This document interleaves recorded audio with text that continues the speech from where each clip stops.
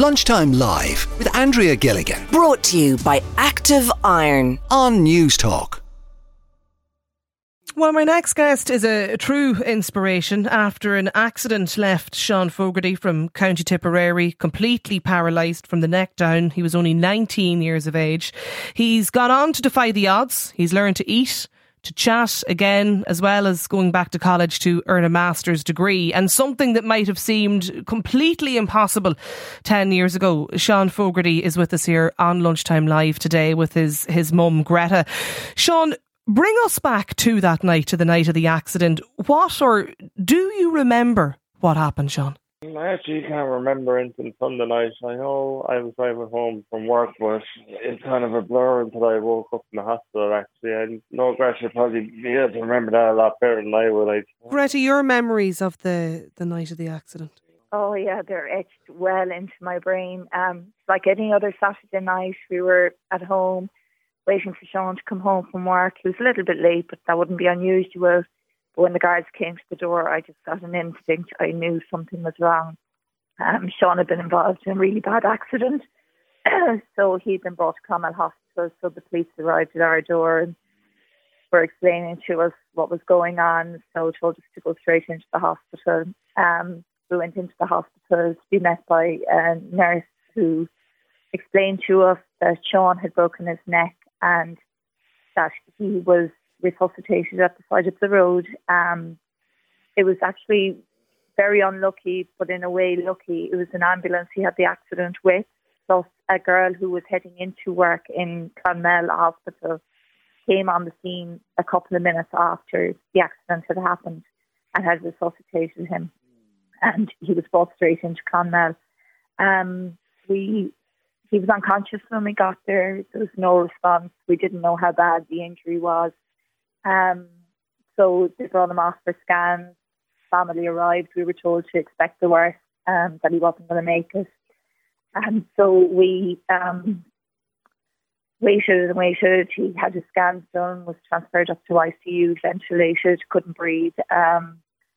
Where we were told that he had broken his C1 and C2 vertebrae in his neck. And that basically there was nothing they could do, that his injury was incompatible with life. We sat with him for hours, with doctors coming in and out, trying to get him transferred either to Cork or Dublin, to a specialist unit who might be able to do something for him. Eventually, the Mater agreed to take him in Dublin. And we had a very uneasy, this was on the Monday evening, we had a very uneasy trip to Dublin where we didn't think we'd actually make the trip. But they brought him up. We got there, settled very well, had surgery the following day to stabilise the fractures. And it was just a waiting game then for a couple of weeks. Very, very tough couple of days. My brother had to come home from Australia.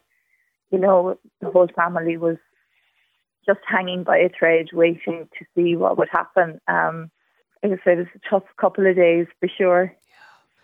And your memory of it just, I think, really reflects, Greta, how much it's a day. It was July, wasn't it, that it happened to Summers? Yeah, 27th of July 2013. Yeah.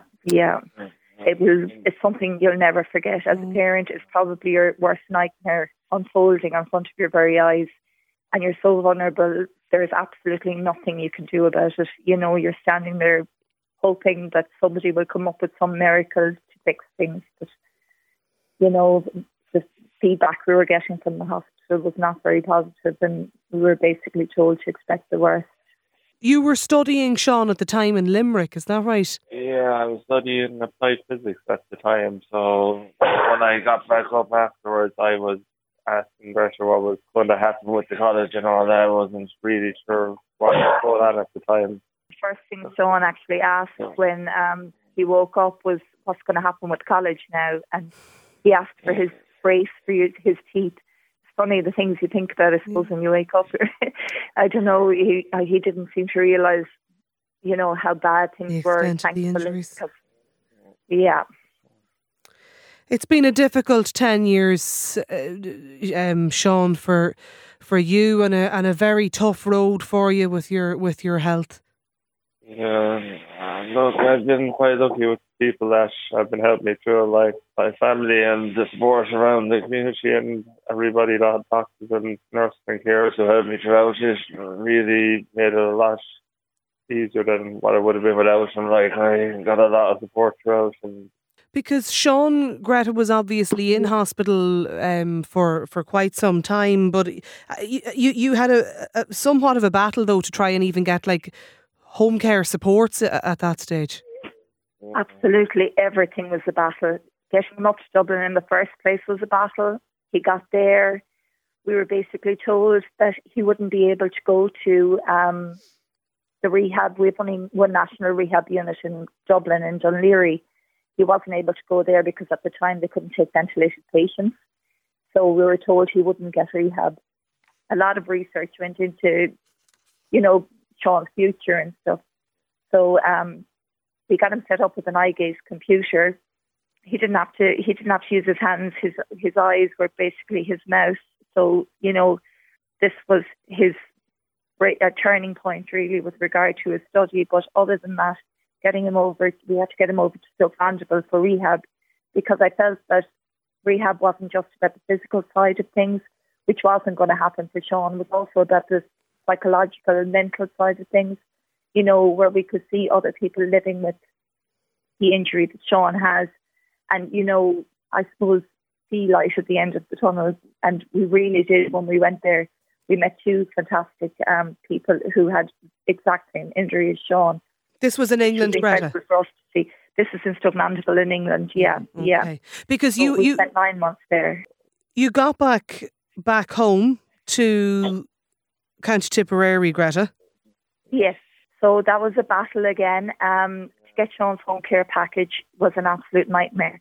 He'd been in Stoke Mandeville for 9 months. He should have really only been there for 3, but we couldn't get him home. So with a lot of toing and froing and contacting a lot of people, trying to get help for him, we eventually got him home to the Mater, who eventually got him transferred back down to Clonmel.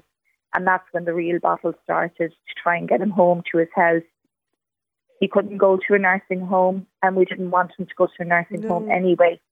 It was the last thing any young man should have to do. So we got onto Spinal Injuries Ireland, who were absolutely fantastic. We lobbied all the local politicians. We spoke in the Dáil, and eventually, after a lot of battling, we got a home care package secured for him. And then we got to get him home finally in November of 2016. When did you return to college, Shaun?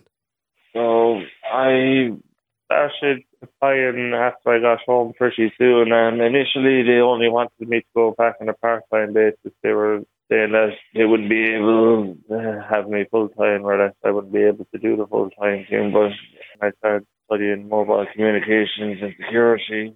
You obviously remained very positive, Shaun, throughout. Sure, you know yourself, like, you have your ups and downs in the hospital. Like, when I was inside for a long time, my family visited me every day and all that, and that's really what drove me on a lot as well, You must have been incredibly proud, Gretta, when you heard Shaun going back to college to do the master's degree. Every day he's surviving, I'm incredibly proud. Yeah. College is secondary to it, but it was an amazing achievement. I mean, for anybody out there who is suffering or struggling, really, Shaun should be an inspiration. Like, to me, every day I wake up, he's inspirational to me. A bad day is never a bad day anymore. We don't see life in a bad light anymore. Everything is positive here. So, like, he never stops. He never stops fighting. He never stops, keeping that will going, and he's always in good form, never ever complains. I just don't know how he does it, really. I think he's absolutely amazing. Like, it's such an inspirational story, and I was really keen to get to chat to you, Shaun, because we more often than not, we hear of these really, really tragic and really life-changing stories. But despite all of that and everything you went through, you like to continue on and go back to college and fight through all of that and mark your 30th birthday this week is it's a huge testament, to your character. It's a great achievement.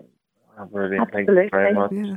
I suppose just finally, Gretta, it is maybe worth mentioning the point around the supports that are there available, and Spinal Injuries Ireland and the work they do. They're absolutely fantastic. Yeah. From start to finish, I suppose it wasn't really until a couple of months after Shaun got the injury that I realised that there was a Spinal Injuries Ireland available. But from the minute we got in contact with them, they were absolutely super. Once you get over the celebrations this week, Shaun, what's the future plans? You have your master's degree finished now. I don't know. I'll hopefully try and get back in and do a bit of work with the cyber security. It's kind of a nice stuff about that. And a very interesting job, Shaun. It's nice that you get the opportunity to learn new things every day you're on the job, which is a big advantage for me. I find it can get kind of boring when you don't have the ability to actually expand yourself over time and learn new things. I get very bored that way, so it's a good option for me. Yeah. Listen, I really appreciate your time today, folks, and take care of yourself, Shaun, and thanks, Gretta, as well, for joining us. Thank you very much. Shaun Fogarty and his mum, Gretta, there. Just an incredible story. Lunchtime Live with Andrea Gilligan. Weekdays at midday Brought to you by Active Iron. on News Talk.